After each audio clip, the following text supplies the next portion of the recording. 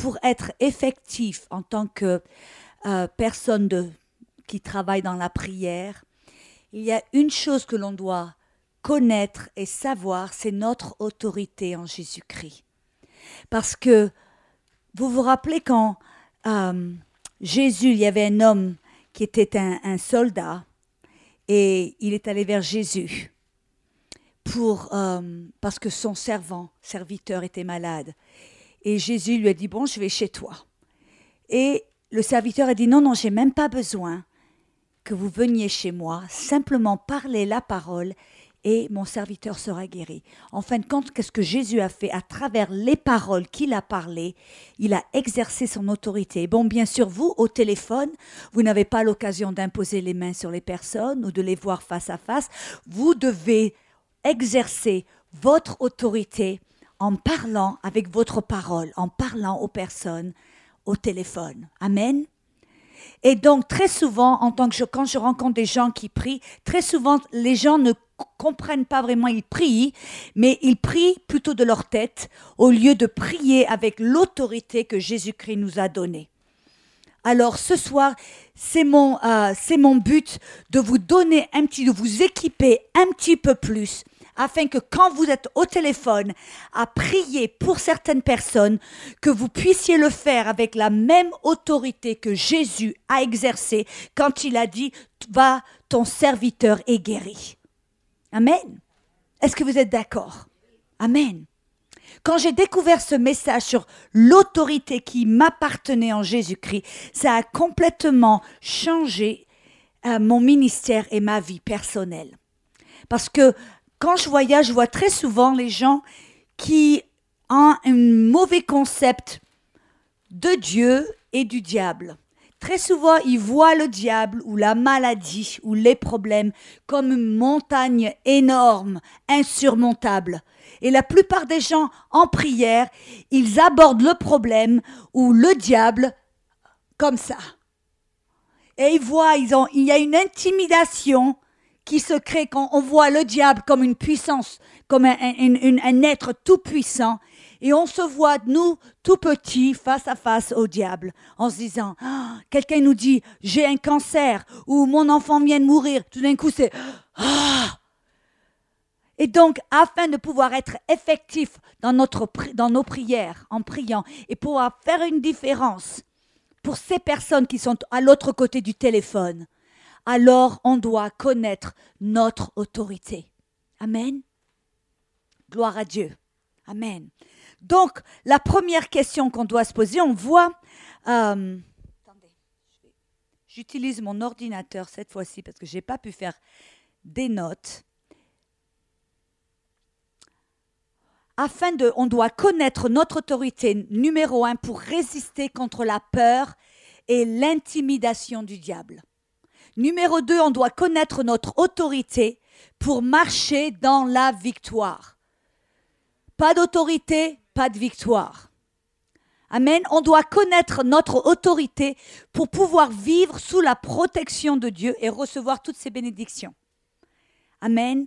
Et afin d'accomplir l'appel de Dieu sur votre vie en tant que personne appelée à la prière, vous devez, et pour être efficace, vous devez comprendre et exercer votre autorité. Donc, qu'est-ce que c'est l'autorité? Par exemple, dans Matthieu 10, 1, il dit « Puis, ayant appelé ses 12 disciples, il leur a donné le pouvoir de chasser les esprits impurs et de guérir toute maladie et toute infirmité. » On voit ici que Jésus a donné le pouvoir à ses disciples. Dans Marc 3, versets 14 et 15, il dit « Et il en établit 12 pour être avec lui, pour les envoyer prêcher et pour avoir le pouvoir de guérir les malades, de chasser les démons. » Marc 6, 7, alors il appela les 12 et il commença à les envoyer 2 à 2 en leur donnant pouvoir sur les esprits impurs. Luc 10, 19. Voici, je vous ai donné le pouvoir de marcher sur les serpents, les scorpions. C'est une image et un symbole du diable et de la puissance du diable. Je vous ai donné le pouvoir de marcher sur les serpents, les scorpions et sur toute la puissance de l'ennemi et rien ne pourra vous nuire. Mais alors on se pose la question, qu'est-ce que c'est que ce pouvoir que Jésus a donné à ses disciples? Quel est ce pouvoir qu'il nous a donné? La parole pouvoir, vraiment, c'est la parole grecque exousia et ça veut vraiment dire une autorité déléguée. C'est une autorité déléguée. Qu'est-ce que ça veut dire une autorité déléguée? Ça veut dire c'est quelque chose que Jésus nous a donné afin que l'on puisse l'exercer. Exemple, vous avez un agent de police. Amen. Il a un uniforme, un badge. Et par exemple, il va dans une rue qui est très, avec beaucoup d'embouteillages, et il se tient au milieu, au croisement, et tout d'un coup, il y a un gros poids lourd qui arrive en face. Et cet homme, cet agent de police, avec son uniforme et son badge, qu'est-ce qu'il fait? Et il lève la main. Qu'est-ce que le camion va faire? Il va s'arrêter. Est-ce qu'il va s'arrêter parce que cet agent de police a des gros muscles et qu'il a le pouvoir de l'arrêter avec ses muscles? Non. Mais pourquoi est-ce que ce camion, même si ce camion est énorme et qui peut lui passer dessus, pourquoi ce camion s'arrête? Parce que cet agent de police, on lui a délégué un pouvoir, une autorité. Quand le camion voit le badge d'autorité sur cet homme, alors il reconnaît la puissance qui est derrière cette autorité. C'est-à-dire que si le camion décide de passer, de ne pas respecter cette autorité, qu'est-ce qui va se passer? Il va avoir affaire à l'autorité, à la puissance de la ville, de la nation de la Suisse. Vous êtes là ce soir, vous allez bien? Est-ce que tu peux te mettre là devant? Ça te dérange de te mettre devant? Viens devant. Alléluia. Gloire à Dieu. En fin de compte, cet agent de police, en lui-même, il n'a aucune puissance. Mais qu'est-ce qui lui a été donné? Qu'est-ce que c'est qui lui donne le droit de pouvoir arrêter ce camion en pleine route? C'est cette autorité qui lui a été déléguée. Amen. Jésus a repris l'autorité que le diable avait volée de Adam et de Ève. Il a repris cette autorité.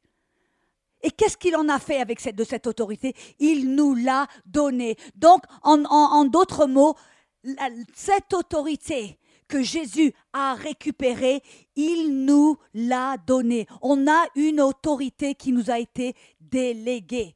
Et si cette autorité nous a été déléguée, c'est pour nous en servir. C'est pour accomplir un dessein, c'est pour accomplir un but. Amen. Gloire à Dieu. Matthieu 16, 19 dit « Et je te donnerai les clés du royaume des cieux, et tout ce que tu liras sera lié dans les cieux, et tout ce que tu délieras ou que tu permettras sera délié et permis dans les cieux. » En fin de compte, avec cette autorité qui nous a été déléguée et donnée, on a maintenant le pouvoir de lier et de délier toutes choses ici sur la terre. Jésus a dit, tout ce que vous liez ici sur la terre sera délié dans les cieux. Tout ce que vous liez ici sur la terre sera lié dans les cieux ou délié dans les cieux. Amen. Et très souvent, spécialement dans le cadre de la prière, on a tendance, au lieu d'exercer notre autorité, on a tendance à parler à Dieu et à lui dire, Dieu, guéris cette personne, ou Dieu, libère-la de ce démon, libère-la de ce problème. Mais alors là, ce n'est pas exercer de l'autorité. Quand on fait ça, on n'exerce pas de l'autorité.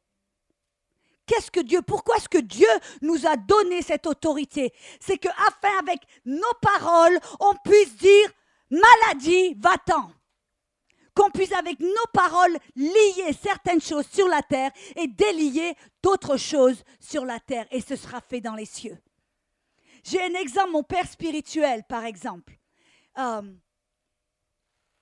Kenneth Hagin. Il est allé au ciel, il est retourné vers le Seigneur. Mais au début, pendant son ministère, un jour, il a eu une expérience extraordinaire.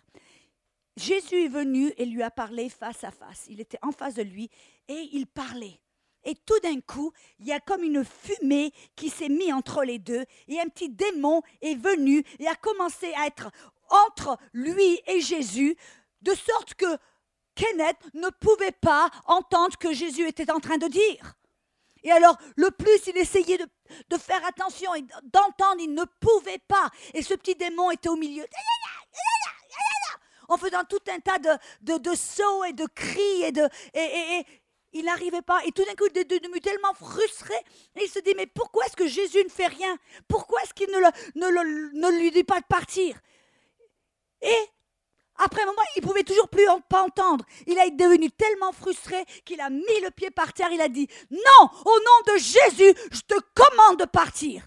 Ce petit démon est tombé par terre et il s'est enfui. Et après un moment, Kenneth Hagin a parlé au Seigneur et lui a dit, Seigneur, avec tout respect, est-ce que je pourrais demander une question? Il a dit, oui, vas-y. Il a dit, quand on était en train de parler et que ce petit démon était entre nous, que je ne pouvais pas t'entendre, pourquoi est-ce que tu ne lui as pas commandé de partir? Et Jésus lui a dit, si tu n'avais pas exercé ton autorité en mon nom, je n'aurais pu rien faire. Jésus nous a donné toute autorité. Et il nous a dit, tout ce que vous allez lier sur la terre sera lié dans les cieux. Tout ce que vous allez permettre et délier sur la terre sera permis et délié dans les cieux. Nous sommes ceux qui exerçons cette autorité et Jésus est celui qui l'enforce. C'est lui qui est derrière pour la faire accomplir, pour accomplir nos paroles. Amen. Je sais que pour certains, c'est une pilule un petit peu dure à avaler, parce qu'on a cette notion que c'est Dieu qui doit faire tout. C'est Dieu qui doit exercer autorité, qu'il a toute autorité, c'est lui. Non, non, non, non, non. Il nous a donné et délégué toute autorité. Amen. Romains 5,17 nous dit, si par l'offense d'un seul, la mort a régné par lui seul, la plus forte raison que ceux qui reçoivent l'abondance de la grâce et du don de la justice régneront-ils dans la vie par Jésus-Christ. Nous sommes, mes amis, appelés à régner. Nous ne sommes pas appelés à subir, nous sommes appelés à régner. Qu'est-ce que ça veut dire régner? Ça veut dire qu'on exerce autorité. Amen. Gloire à Dieu.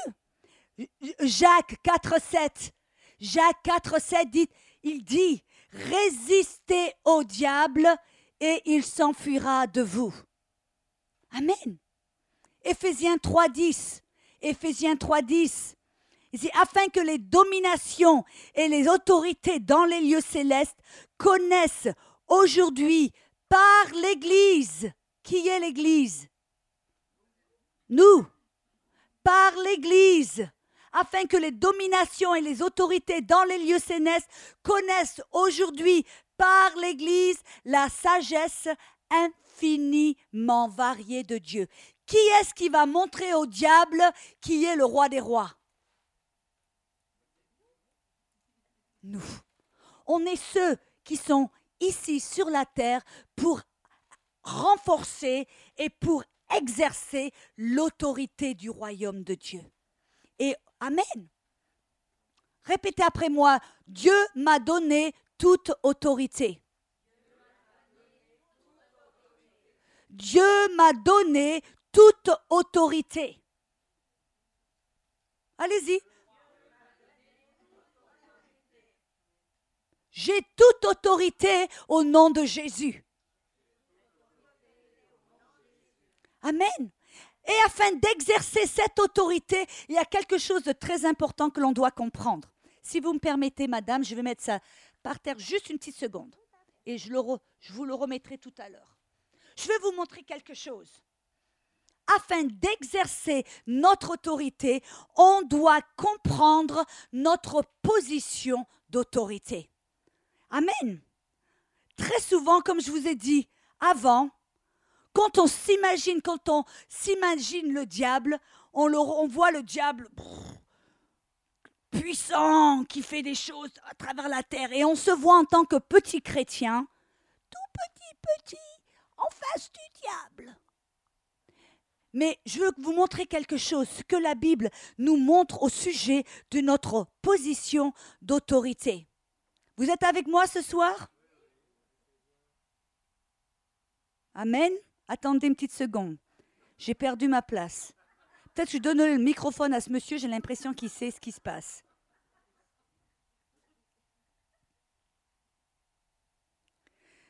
On doit comprendre que le diable, Satan et ses démons, ils n'ont aucun pouvoir et aucune autorité sur les enfants de Dieu. Le diable est appelé l'être de ténèbres. Il est appelé Satan, celui qui vit dans les ténèbres. Amen. Et nous sommes appelés les enfants de la lumière. Donc, si on reste dans la lumière, alors il ne peut pas nous toucher. Amen.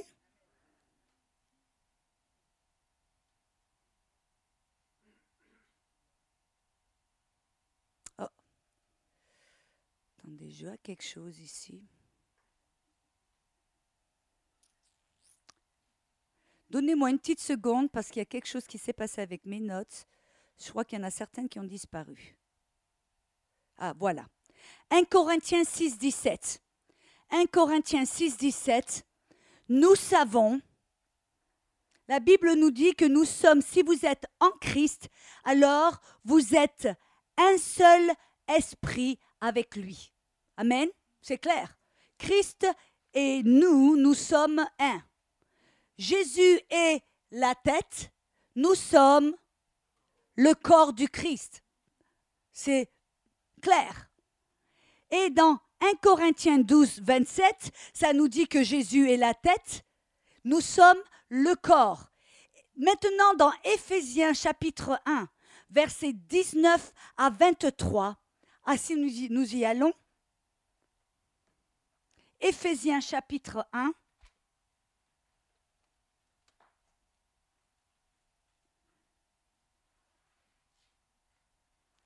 Éphésiens chapitre 1, versets 19 à 23. Vous pouvez dire Amen quand vous y êtes? Amen. Alors Paul est en train de prier que Dieu puisse nous donner un esprit de sagesse et de révélation en sa connaissance, que les yeux de notre cœur soient illuminés et ouverts pour que l'on puisse savoir quel est notre appel, l'héritage dans les saints, et finalement, quelle est envers nous qui croyons l'infinie grandeur de sa puissance, se manifestant avec efficacité par la vertu de sa force, qu'il a déployée en Christ en le ressuscitant des morts et en le faisant asseoir à sa droite dans les lieux célestes, au-dessus de toute domination, de toute autorité, de toute puissance, de toute dignité et de tout nom qui peut se nommer non seulement dans le siècle présent, mais encore dans le siècle à venir.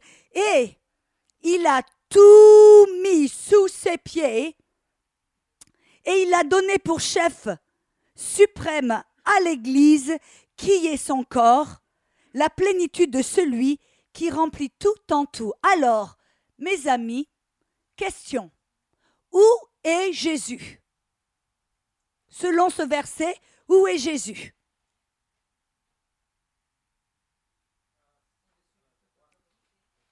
À la droite du Père, oui. Loin au-dessus de toute domination, de toute autorité. Amen. Jésus est assis à la droite du Père, loin au-dessus de toute la puissance de l'ennemi. Question. Où sommes-nous? Assis avec Christ à la droite du Père. Donc si Christ est la tête et nous sommes le corps, et vous ne séparez pas la tête du corps, vous n'avez pas votre tête là-bas et votre corps ici. Ils sont ensemble. Si Christ est à la droite du Père, loin au-delà de toute la puissance du diable, alors si nous sommes un esprit avec Christ, notre position spirituelle est en Christ, loin au-dessus de toute la puissance du diable. Même le plus petit doigt de pied du corps du Christ est loin au-dessus de toute la puissance du diable. Même si vous vous sentez insignifiant, comme « Oh, moi, j'ai pas beaucoup à faire, je suis toute petite dans le corps du Christ. » Vous êtes peut-être le petit doigt de pied ou l'ongle du petit doigt de pied, mais vous êtes toujours loin au-dessus de toute la puissance du diable. Car vous faites partie du corps du Christ et vous êtes en Christ. Alors, qu'est-ce que ça veut dire? Ça veut dire qu'afin d'exercer notre autorité, on ne s'adresse pas au diable face à face, comme si on allait faire une main de fer. Très souvent, les gens ils sont en train de se battre avec le diable. Non. Qu'est-ce qui se passe là? Ils affrontent le diable dans la chair. Ils affrontent le diable d'un côté terrestre. Ils affrontent le diable avec leur propre force. Non. Qu'est-ce qu'on doit faire? Afin d'exercer notre autorité, on doit se voir avec Christ. Et on doit prendre notre position en Christ, qui est à la droite du Père, loin au-delà de toute domination, toute puissance du diable et toute autorité. Tout d'un coup, quand on se rend compte qui nous sommes en Christ, que Dieu nous a donné toute autorité et que en Christ, nous avons toute autorité, nous sommes loin au-delà de la puissance du diable, alors on commence à le regarder comme ça et on le voit tout petit. Je me rappellerai toujours une illustration, une histoire que j'ai entendue. Il y avait une dame, elle se sentait toujours tourmentée par le diable. Le diable m'a fait ceci, le diable m'a fait cela, le diable est après moi, le diable me fait le diable ci, le diable là. Et elle était tellement intimidée avec le diable qu'un jour, elle dit, mais Seigneur, aide-moi, j'ai tellement peur du diable, j'ai peur qu'il me fasse... Et le Seigneur lui a donné, en fin de compte, il lui a donné un rêve. Elle s'est réveillée un matin et dans ce rêve, elle s'est vue comme, elle entendit qu'il y avait un gros buisson. Elle a entendu des rugissements qui venaient de derrière le buisson. Tout va bien là? Ouais. Et tout d'un coup, elle s'approche du buisson, tout petit pas. Pour regarder, elle tremblait. Ça avait l'air d'être une bête féroce. Elle regarde derrière le buisson et qu'est-ce qu'elle voit? Une petite souris avec un mégaphone. Et le Seigneur lui a parlé, lui a dit, ça, c'est le diable. La Bible nous dit qu'il vient comme un lion rugissant, cherchant qui il peut dévorer. Et si vous le laissez, et il est bien, il sait comment intimider, il sait comment influencer, il sait comment faire peur. Mais dès que l'on commence à comprendre notre autorité, notre position d'autorité, alors on prend notre position à la droite du Père, en Christ, loin au-delà de toute la puissance du diable, et on le voit comme un petit chat qui a été dégriffé. Et tout d'un coup, quand quelqu'un vient vers vous et vous dit « cancer », c'est pas « le cancer est plus grand que Dieu ». Non. On prend notre position, on nous dit « le cancer n'est rien pour Dieu ». Il a démuni le diable. Il a dépouillé de tout pouvoir, de toute autorité. Et il nous a donné toute puissance et toute autorité en Jésus-Christ. Amen. Donc on doit savoir, mais c'est plus facile de le dire que de le faire. Dès que vous êtes au téléphone et que quelqu'un vous dit « Ah, j'ai mon enfant là, le docteur nous a dit qu'il a la leucémie. Il lui donne 6 mois à vivre. » Tout d'un coup, on se voit tout petit auprès de la leucémie et on voit la leucémie et le diable. Qu'est-ce qu'on doit faire à ce moment-là? On doit se dire non, non, non. Je suis en Christ, à la droite du Père, loin au-delà de toute maladie, de toute puissance du diable. Amen. Je me rappelle quand j'ai été diagnostiquée avec le cancer des os. Une des premières choses que le Saint-Esprit m'a dit, Audrey, la joie du Seigneur est ta force. Et au lieu de voir le cancer comme moi toute petite et lui tout grand, j'ai commencé à me dire, et commencé à rire. Ha, ha, ha, ha, ha. Et j'ai commencé à rire. Et le diable m'a dit, mais pourquoi tu ris? Je dis, mais je ris parce que maintenant, tu es en train de me donner une plus grande voix pour prêcher. Tu me donnes un témoignage pour prêcher.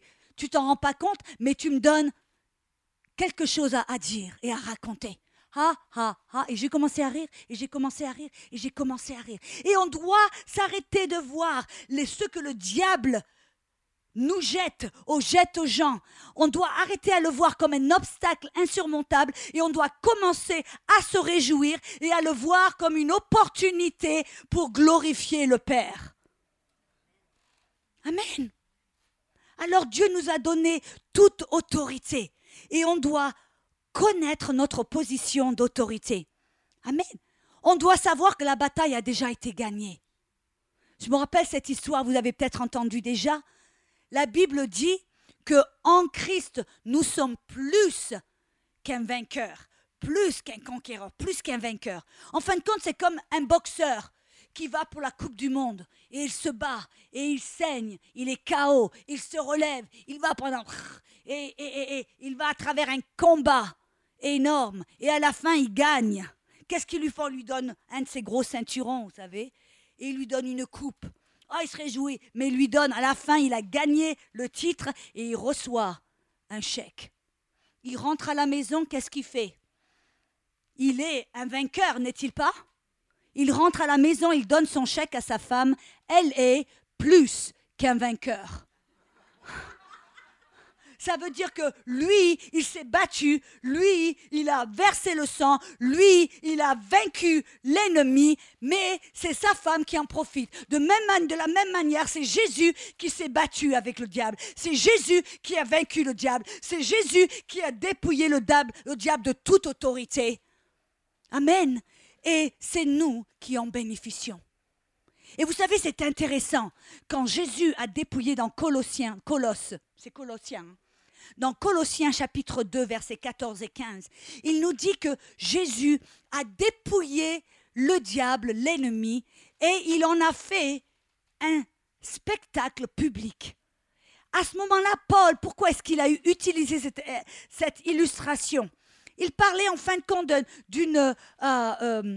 quelque chose qu'un général romain faisait après une victoire.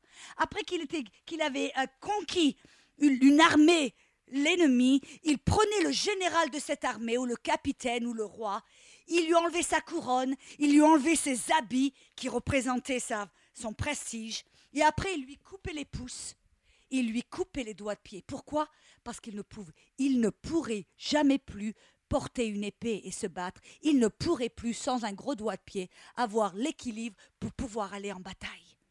C'est ce que Jésus a fait au diable. Le diable a été complètement dépouillé. Et ça, on doit le savoir. Mais il y en a beaucoup parmi nous, on le sait dans notre tête, mais on ne le sait pas dans notre cœur. Ce n'est pas quelque chose qui est ancré en nous. La plus petite vague qui vient contre nous, on se sent ébranlé et tout d'un coup, on se sent intimidé par ce qui est en face de nous. c'est à ce moment-là, par la foi, que l'on doit savoir que nous avons reçu toute autorité, que le diable a été dépouillé complètement et qu'il n'a aucune puissance contre nous. Amen. Et donc, on a vu qu'est-ce que c'est que l'autorité, notre position d'autorité. Et maintenant, on doit apprendre comment exercer notre autorité. Amen. Et c'est un sujet avec lequel nous devons prendre un petit peu garde.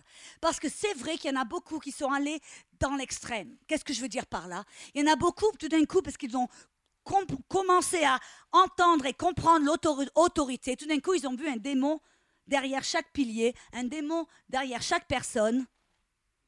Et ils sont allés de l'extrême.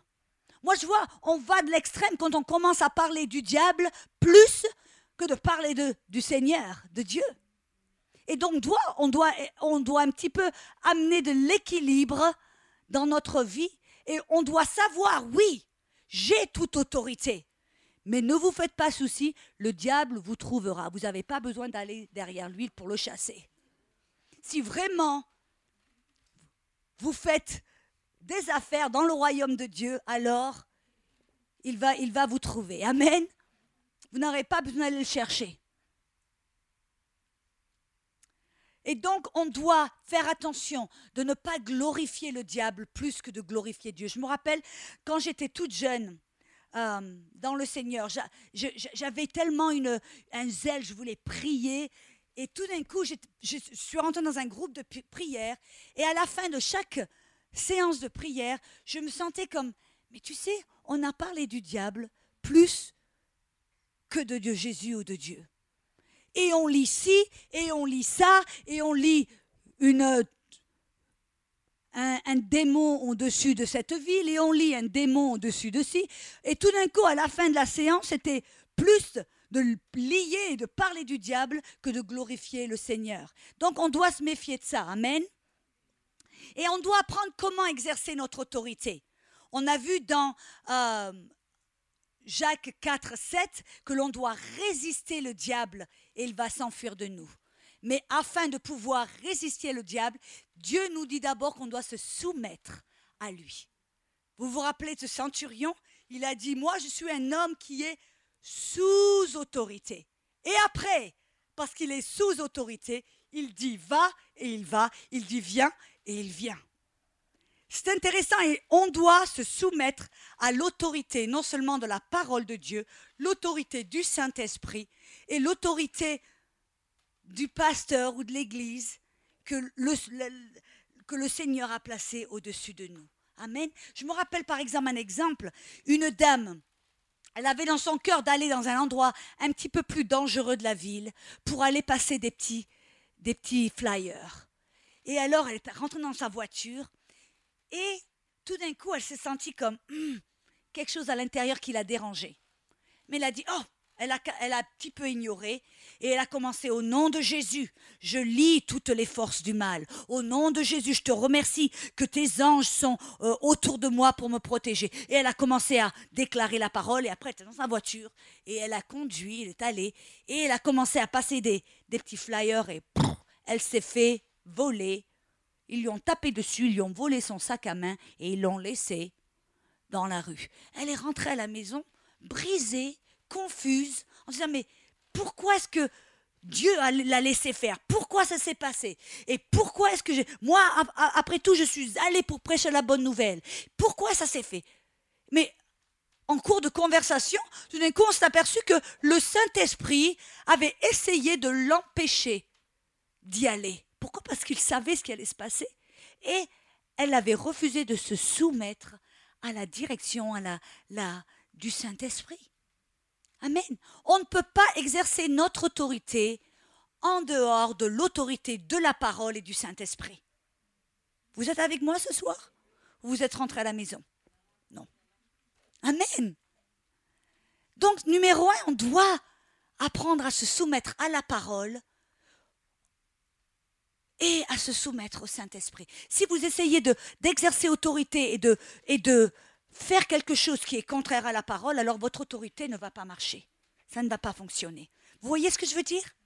Et comment est-ce que, premièrement, on exerce cette autorité? On l'exerce numéro 1. on l'exerce au nom de Jésus. C'est le nom de Jésus qui nous donne cette autorité. De la même manière que l'officier de police a un badge qui représente la ville de Lausanne ou de Genève, Oron-la-Ville, c'est ce badge qui lui donne autorité. C'est ce badge que les gens reconnaissent et ils se soumettent à cette autorité. De la même manière, c'est le nom de Jésus qui nous donne autorité. Amen. Philippiens 2, versets 9 à 11. Tout genou doit se fléchir au nom de Jésus. Tout genou, tout démon, toute maladie doit se fléchir au nom de Jésus. Éphésiens 1, 21. Le nom de Jésus est au-dessus de toute domination, autorité, toute puissance, toute dignité et de tout nom qui peut se nommer, non seulement dans le siècle présent, mais encore dans le siècle à venir. Acte 4, versets 8 à 10. C'est par le nom de Jésus-Christ de Nazareth, c'est par ce nom que cet homme se présente en pleine santé devant vous. Ils avaient guéri un homme au nom de Jésus. Amen. Acte 5, verset 28 et verset 40. Ayant appelé les apôtres, les pharisiens leur ont défendu, après les avoir battus, de parler au nom de Jésus. Il y a tellement de puissance dans le nom de Jésus que tout nom doit fléchir le genou, que toute maladie, tout démon, toute puissance du mal doit se soumettre au nom de Jésus. Amen. Nous exerçons cette autorité avec notre bouche. Amen. Matthieu 8, versets 5 à 13. Ce centurion comprenait l'autorité, il comprenait comment exercer cette autorité et il a dit à Jésus, mais je comprends ton autorité. Je reconnais cette autorité que tu as, Jésus. Car moi, je suis un homme sous autorité. Je dis, viens et il vient, va et il va, reviens, il revient. Alors cet homme savait que d'un côté naturel, il exerçait son autorité avec sa bouche, avec ses paroles.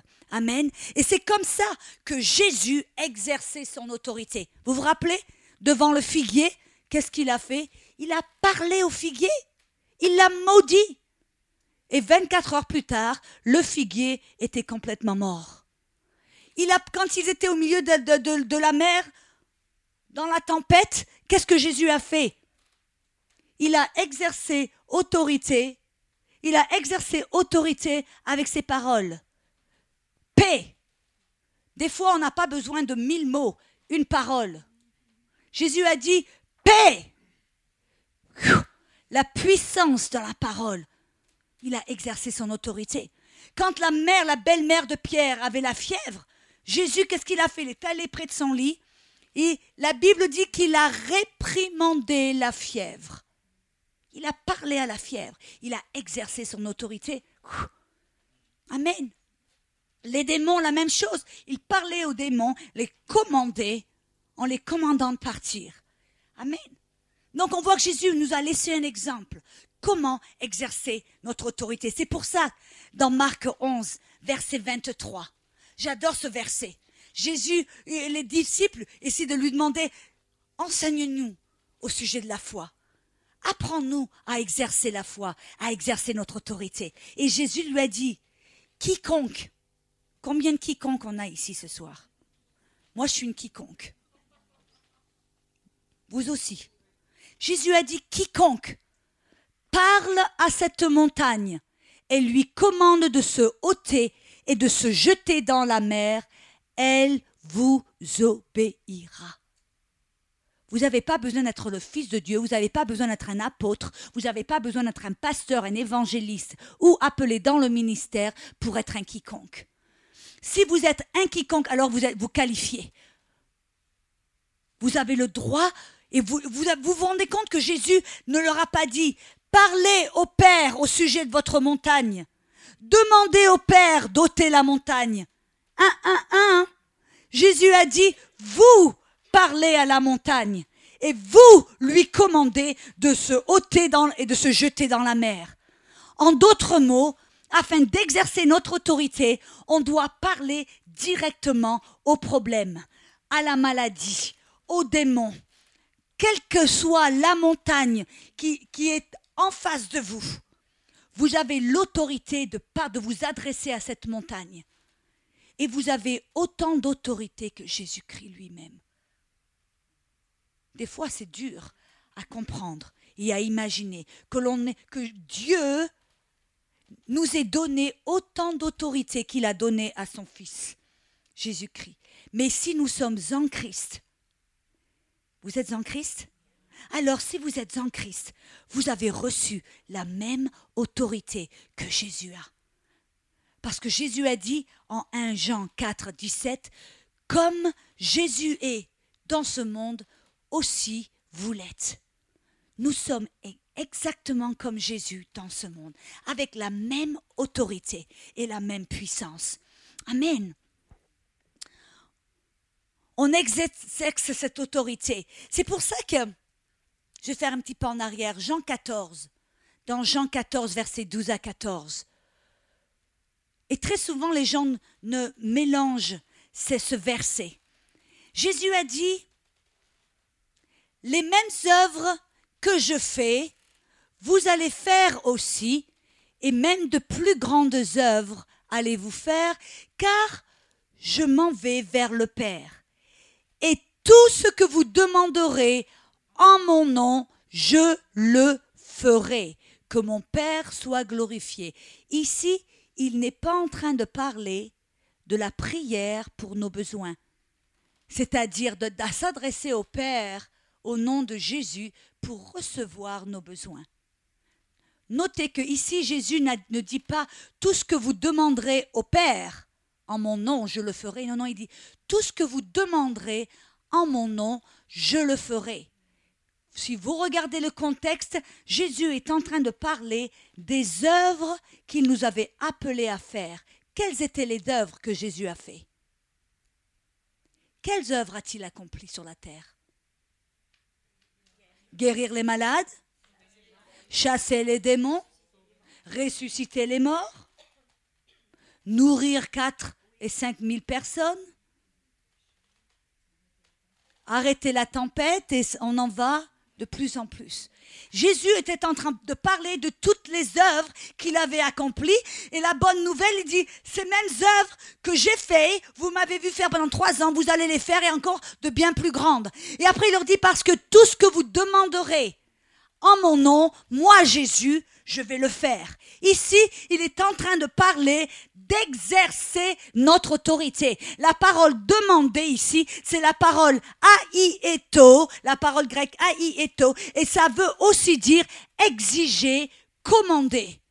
Ici, Jésus est en train de montrer aux disciples que, afin de faire les mêmes œuvres qu'il avait fait, même de plus grandes œuvres, ils devraient apprendre à exercer leur autorité avec la parole. Il dit tout ce que vous allez commander. Moi, Jésus, je serai derrière. Dès que vous commandez, dès que vous exercez votre autorité avec votre parole, alors je suis derrière et je vais l'accomplir. Je le ferai. Mais qu'est-ce qui se passe si vous n'exercez pas votre autorité, que vous ne commandez pas à la montagne de se ôter, de se jeter dans la mer? Jésus ne peut rien faire. Amen.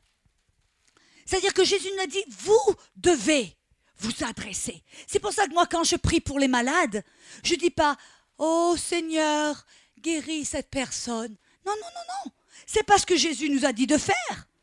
Quand je suis au téléphone, que je prie pour quelqu'un qui a un problème, je ne dis pas, oh Seigneur, tu connais son problème. Aide-la maintenant, Seigneur. Oh mon Père, donne-lui la guérison. Non, non, non, c'est pas ce que Jésus nous a dit de faire.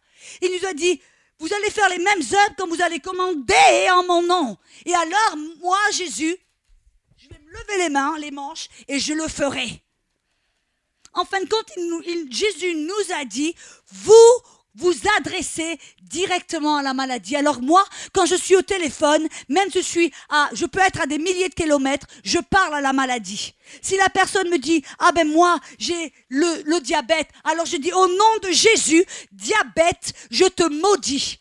Et je te commande de mourir, comme Jésus a maudit le figuier et les morts à partir des racines. Alors diabète, je te maudis, je te commande de mourir maintenant. Et au nom de Jésus, je transmets la puissance de Dieu qui est dans la parole, la puissance du Saint-Esprit qui va attaquer maintenant ce cancer ou ce diabète et qui va commencer à effectuer une guérison dans ce corps. Vous voyez un peu la différence?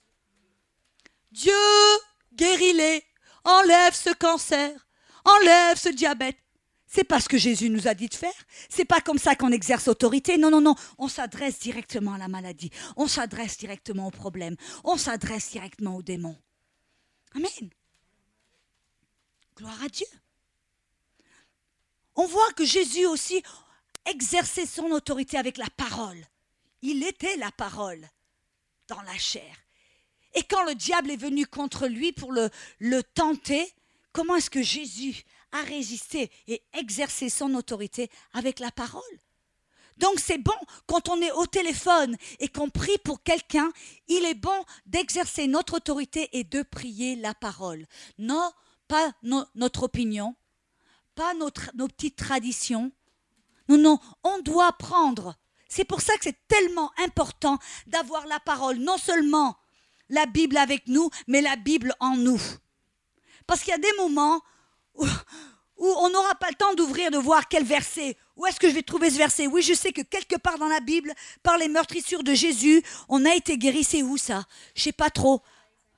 Eh bien voilà, si la parole est dans nos cœurs, alors comme dans la parole, Jésus, il fait une analogie, un parallèle. Il compare la parole avec une épée à double tranchant. Mais il y en a beaucoup de chrétiens, ils ont leur épée dans le fourreau, voilà. Pas dans le fourneau, mais dans le fourreau.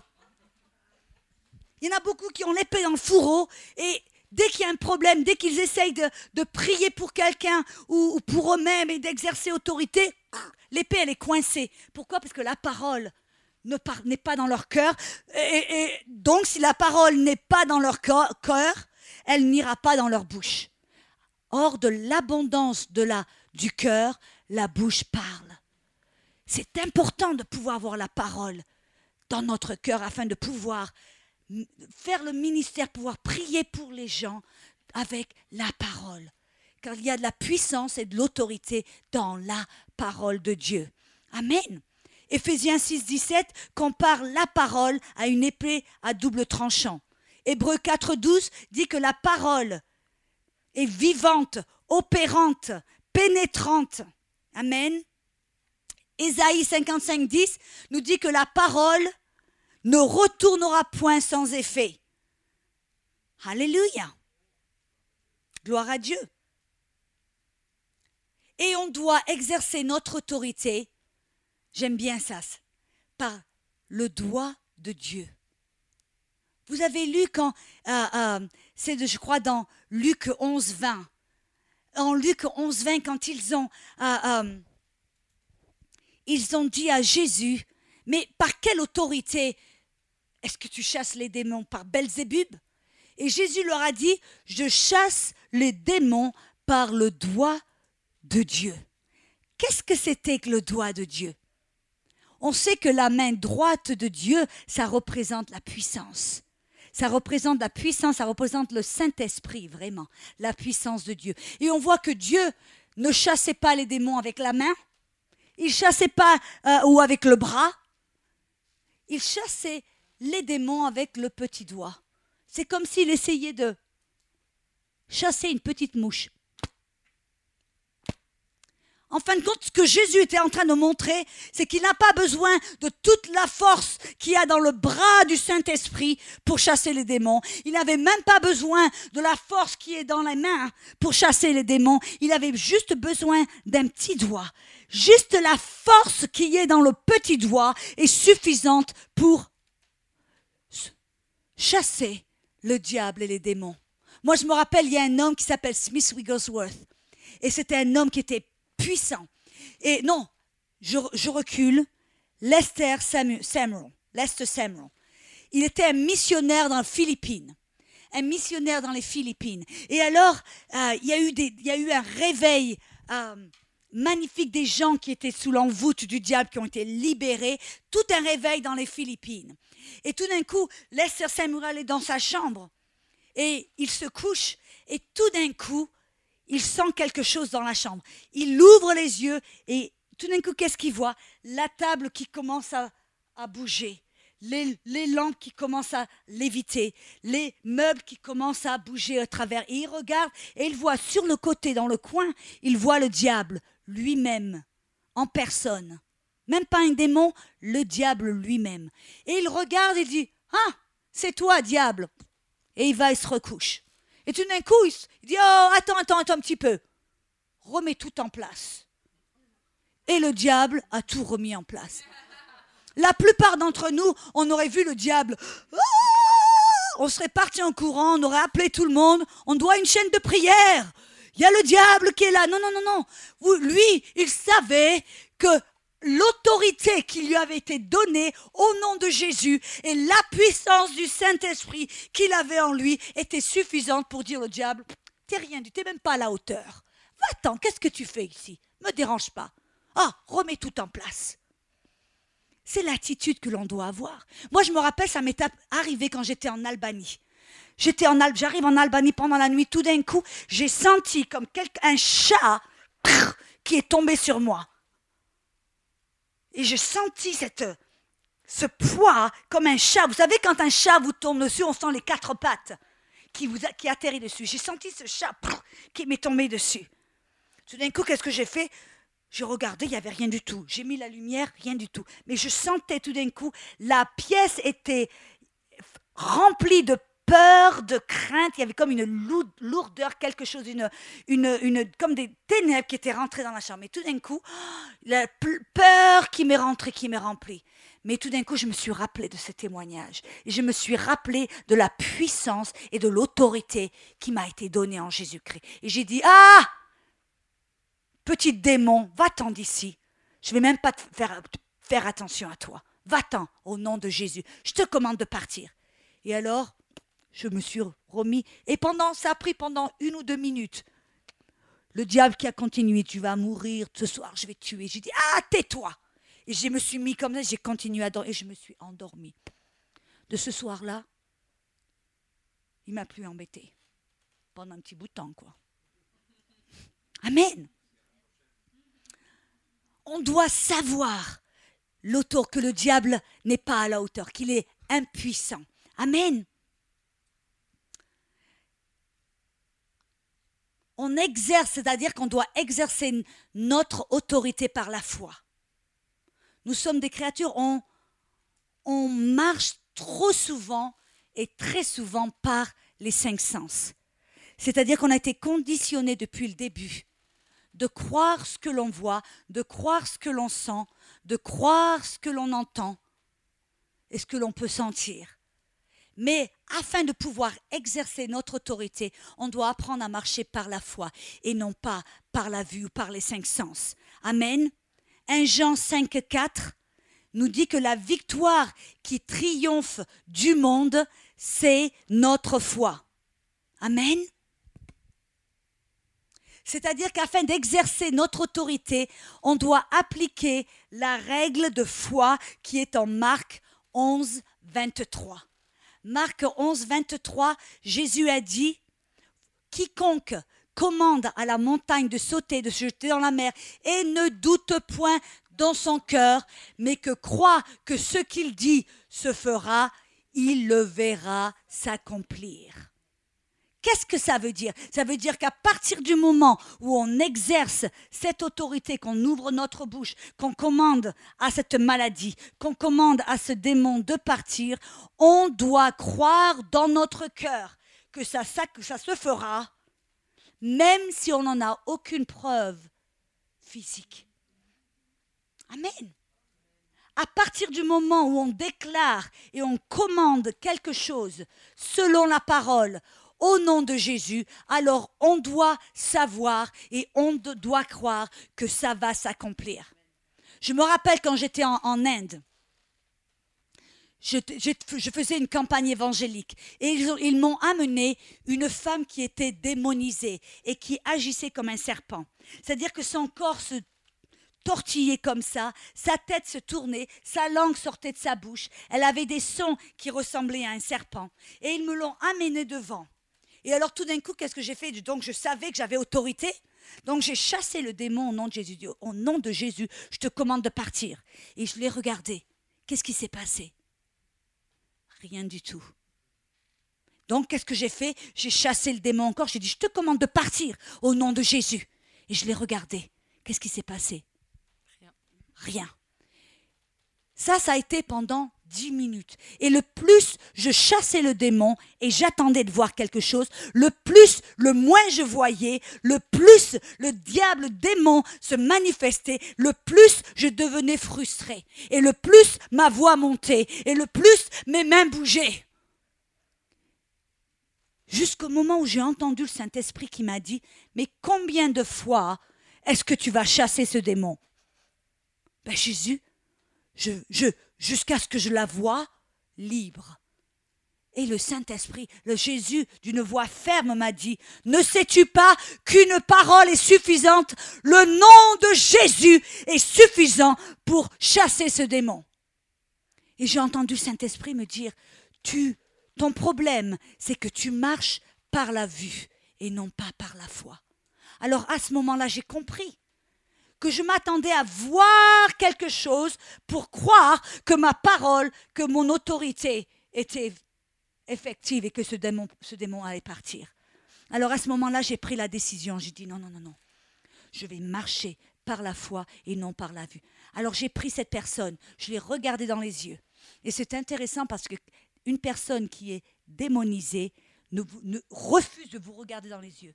Leur regard part de tous les côtés, mais elle ne veut pas vous regarder dans les yeux. Donc je lui dis, tu me regardes dans les yeux maintenant au nom de Jésus. Maintenant, tu sais que je comprends et je te commande au nom de Jésus de partir de cette femme. Je te commande de sortir au nom de Jésus. Et qu'est-ce que j'ai fait? J'ai continué à la personne d'à côté. Et j'ai choisi de ne pas payer attention, de ne pas faire attention à cette femme. J'ai été priée pour une personne, une autre personne, une autre personne. À la fin de la réunion, j'avais prié pour tellement de personnes que je l'avais oubliée. Mais le lendemain, je suis sur l'estrade et tout d'un coup, qu'est-ce que je vois? Cette femme devant, en train de louer le Seigneur, ressemblait à un ange. Et alors le Seigneur m'a appris, m'a dit, quand tu exerces l'autorité, tu dois refuser de croire ce que tu vois. Tu dois être ferme dans ta foi. Comme Marc 11, 23 dit, quand tu commandes à la montagne de partir, tu ne dois pas douter dans ton cœur, mais tu dois croire que ce que tu dis se fera et tu le verras s'accomplir. Si tu sais et que tu crois que quand tu commandes au nom de Jésus, ce démon, ce problème, cette montagne t'obéira, alors tu le verras s'accomplir. Et très souvent, moi je vois quand j'exerce autorité, je ne le vois pas s'accomplir immédiatement. Des fois c'est quelques minutes plus tard, des fois c'est quelques heures plus tard, des fois c'est le lendemain, ou des fois c'est une semaine plus tard. Mais pour exercer notre autorité, on doit croire que quand on commande au nom de Jésus, ça se fera. Il y a de la puissance dans la parole que l'on parle. Et on le verra s'accomplir. Amen. Je peux vous dire le nombre de fois. Je vais vous donner un autre petit exemple. On m'a appelé dans un hôpital pour prier pour une femme. Tous ses organes s'étaient arrêtés de fonctionner. Elle avait des tubes partout. Et en fin de compte, son foie s'était arrêté de fonctionner, ses reins s'étaient arrêtés de fonctionner, sa prostate s'était arrêtée de fonctionner. Tout était arrêté de fonctionner, sauf le cœur. Mais il y avait un appareil respiratoire, elle avait des tubes partout. Et sa fille m'a vraiment appelée afin que je puisse prier pour elle, pour savoir que si elle allait mourir, elle allait aller avec le Seigneur. C'était vraiment le but de ma visite. Je suis arrivée à l'hôpital avec mon mari et j'ai commencé, comme je vous ai montré, à parler à son corps. J'ai dit, organe, intestin, je te commande de fonctionner. Rein, je te commande de fonctionner. Et j'ai commencé à foie, je te commande de fonctionner. Cœur, je te commande de fonctionner parfaitement. Corps, je te commande d'être guéri du haut de ta tête jusqu'à la plante de tes pieds. Je te commande de se soumettre au nom de Jésus.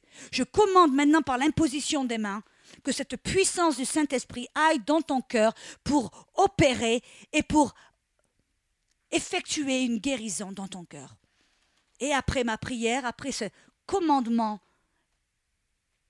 avec l'autorité dans le nom de Jésus-Christ, qu'est-ce qui s'est passé? Rien du tout. Elle avait l'air aussi morte, elle avait toujours les tubes partout, il n'y avait aucune différence. Et donc, je suis partie, mais dans ma tête, je me suis dit, oh là là, mais elle va mourir, mais qu'est-ce qui va se passer? Je n'avais pas, pour vous dire la vérité, ma foi n'était pas énorme. Mais je savais, je comprenais, je savais qu'il fallait que je garde ma bouche fermée. Et que même si je pensais quelque chose, je ne devais pas le dire.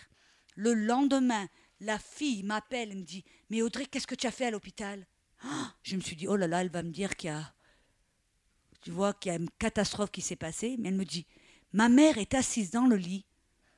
Tous ses organes ont recommencé à fonctionner. Les docteurs ont fait des tests et ils se demandent qu'est-ce qui lui est arrivé. Ils ne comprennent pas.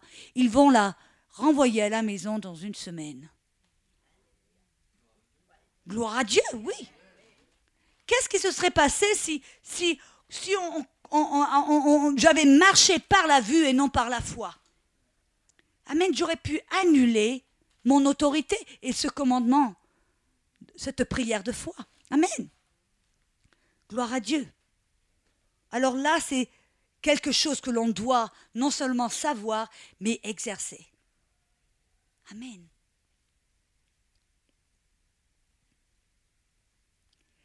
C'est pour cela qu'afin que notre autorité, que notre parole soit puissante, que quand on parle avec autorité et que l'on voit des résultats, on doit apprendre à avoir de l'intégrité dans nos paroles.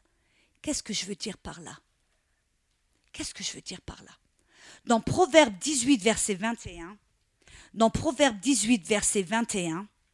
la Bible dit que la mort et la vie, oui, sont au pouvoir de la langue.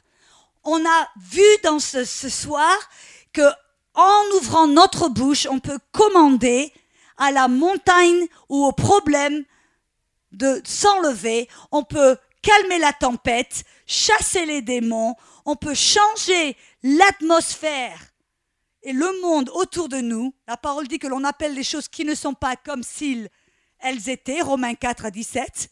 Alors avec notre bouche, nos paroles, on peut exercer toute autorité. Mais très souvent, je vois les problèmes que les gens essaient d'exercer l'autorité, mais leurs paroles n'ont aucune puissance. Ils se disent, mais j'ai commandé, j'ai exercé autorité, j'ai lié, j'ai délié, il n'y a rien qui s'est passé. Pourquoi? Je vais vous montrer très souvent quel est le problème.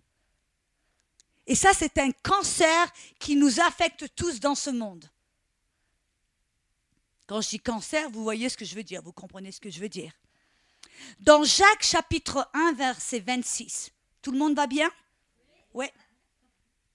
Dans Jacques chapitre 1, verset 26, je vais y aller, si vous pouviez aussi y aller. Jacques 1, 26. Jacques 1, 26. Si quelqu'un croit être religieux sans tenir sa langue en bride, mais en trempant son cœur, la religion de cet homme est vaine. Un jour, j'ai lu ce verset, je l'avais lu des centaines, des milliers de fois, mais ce jour-là, j'ai lu ce verset et vous savez, des fois, quand vous lisez un verset, il saute de la page. Il y a quelque chose qui qui vous attire. Et j'ai commencé à regarder et à vraiment disséquer ce verset. Parce que je savais que le Saint-Esprit voulait montrer quelque chose. Et quand j'ai commencé à étudier les différentes paroles dans ce verset, je me suis aperçu que la parole en bride, ça veut dire garder sous contrôle, ça veut dire guider, ça veut dire conduire, comme on conduit une voiture, on la guide, ça veut dire restreindre.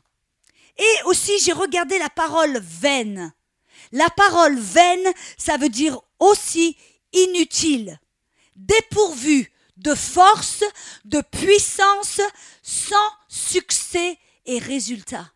Alors là, Jacques nous montre, il dit, si vous croyez être religieux, mais que vous ne gardez pas votre langue sous contrôle, que vous ne guidez pas votre langue, vous ne la conduisez pas et vous ne la contrôlez pas, et que vous trompez votre propre cœur, alors votre religion sera inutile, sans puissance, sans résultat et sans succès.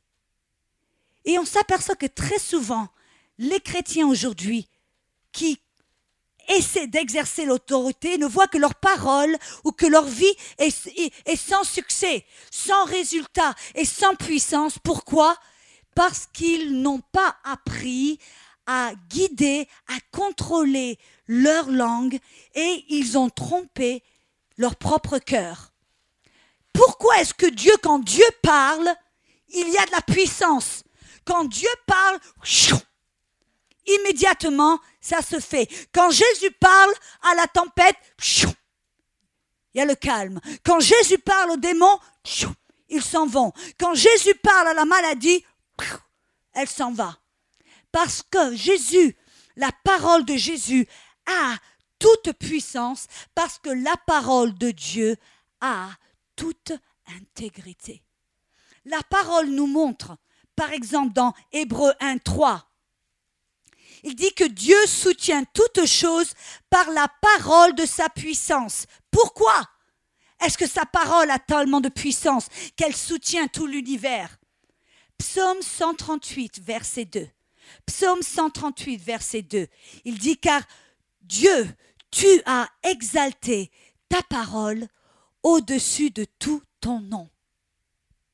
Dans Nombre 23, verset 19, je vais vous lire 2 ou 3 versets. Nombre 23, verset 19.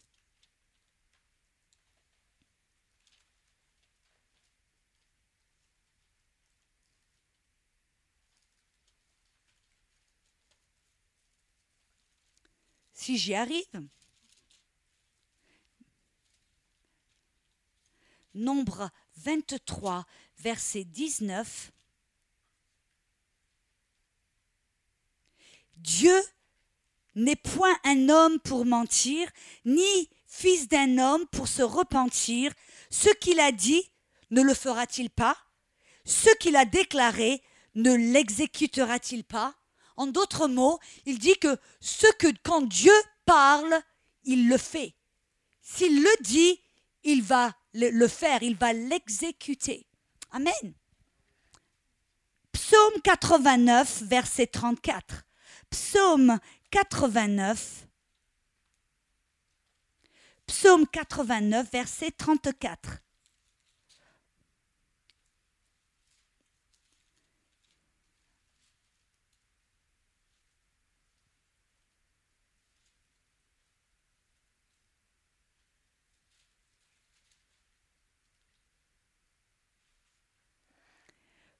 Mais je ne lui retirerai point ma bonté et je ne trahirai pas ma fidélité. Je ne violerai point mon alliance et je ne changerai pas ce qui est sorti de mes lèvres. Ici encore, on voit quand Dieu parle, il va être sûr que ça va être fait. Quand il parle, il le fait. Quand ça sort de sa bouche, alors ça va se faire.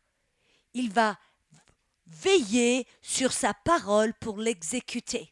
C'est ce que Jérémie 1,12. Jérémie 1,12. Jérémie 1,12. Et l'Éternel me dit, tu as bien vu, car je veille sur ma parole pour l'exécuter. Ici, on voit encore que Dieu, que sa parole a toute puissance. Pourquoi? Parce que sa parole a de l'intégrité. Si Dieu le dit, il va le faire. S'il le parle, il va l'exécuter. Il veille sur sa parole pour la réaliser, pour l'exécuter. La question qu'on doit se poser, est-ce que l'on veille sur notre parole pour l'exécuter? Marc 11, verset 23.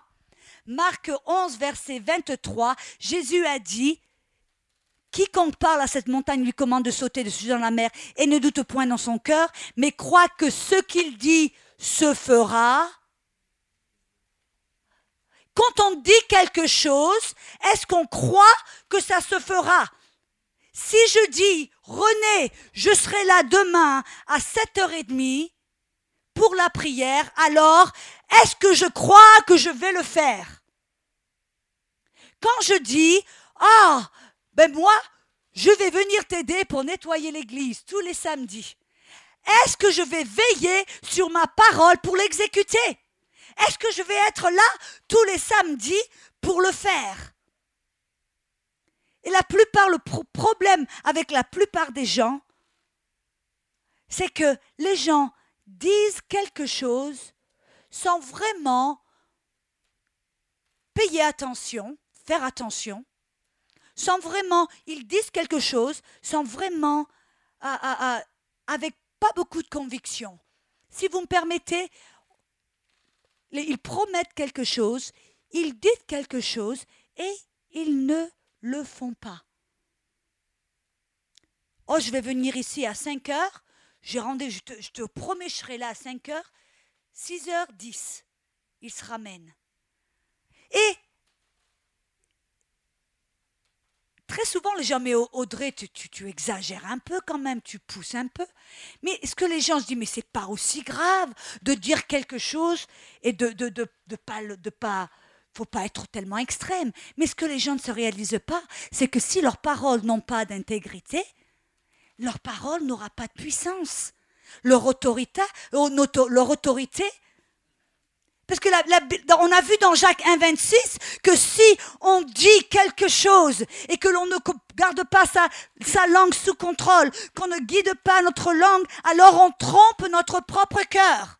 Et si continuellement on dit quelque chose que l'on ne croit pas vraiment, on n'est pas tellement convaincu, on ne sait même pas si on va le faire, alors continuellement on trompe notre propre cœur. Et au moment où on essaie d'exercer l'autorité, de parler la parole au nom de Jésus, alors notre cœur est en train de se dire, mais alors tu le crois cette fois-ci?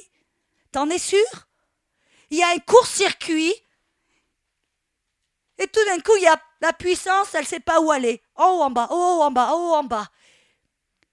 Et notre parole devient sans résultat, sans succès, sans puissance. Amen. C'est pour ça que Matthieu 5,35 nous dit que votre parole soit oui, oui, non, non. Psaume 15, verset 4. Psaume 15, verset 4 nous dit « Qui vivra dans l'attente de l'Éternel ? Celui qui jure à son détriment et ne change pas. » Ça veut dire que même si vous annoncez, vous parlez, vous dites quelque chose, même si ça vous coûte le maximum, alors vous devez veiller pour le faire, parce que votre parole doit avoir de l'intégrité afin que votre parole ait de la puissance. C'est-à-dire que si vous dites, René, je vais être là à 6h30 du matin ou 7h30 du matin pour prier, même si vous vous levez, que vous dites, vous sentez malade, vous sentez pas bien, vous êtes fatigué, j'ai pas assez dormi, alors même si ça vous coûte, même si c'est la chose la plus dure à faire, vous dites, non, ma parole est plus importante que maintenant ce que je ressens. Vous voyez ce que je veux dire? Parce qu'on doit veiller à notre parole pour l'exécuter, parce que c'est notre foi, notre autorité qui est en jeu. Amen. Nombre 30, verset 2. Nombre 30, verset 2 dit, quand un homme aura fait un vœu à l'Éternel, ou quand il aura fait un serment pour lier son âme par une obligation, il ne violera pas sa parole. Il fera selon tout ce qui sera sorti de sa bouche. Amen. Dans l'ancien temps, quand quelqu'un donnait sa parole, c'était comme s'il signait un contrat. Amen. Il n'y avait pas besoin de signer de contrat. Aujourd'hui, même si on signe un contrat, si vous avez un bon avocat, alors vous pouvez vous en débarrasser. La parole, maintenant, ne vaut plus rien du tout. Le diable nous a convaincus que nos paroles n'ont aucune puissance, qu'il n'y a pas de conséquences. Je peux dire quelque chose et faire quelque chose d'autre. Je peux vous donner ma parole et je n'ai pas besoin de la respecter ou de l'honorer. Avant, la parole de quelqu'un, si quelqu'un n'honorait pas sa parole, alors leur influence, leur honneur, tout était lié à leur parole.